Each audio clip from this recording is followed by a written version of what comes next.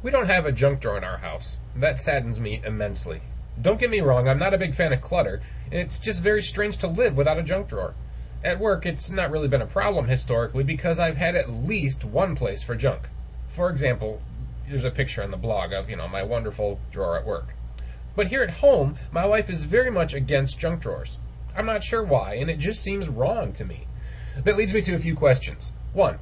If you don't have a junk drawer, where do you keep your super glue, scotch tape, spare batteries, dried up ink pens, scissors, playing cards, poster sticky tacky stuff, coupons, eyeglass screwdrivers, and old wine corks? 2. Are junk drawers an American thing, or is the phenomenon international? 3. What room does your junk drawer live in? And lastly, what's in your junk drawer? So do tell. Inquiring minds want to know.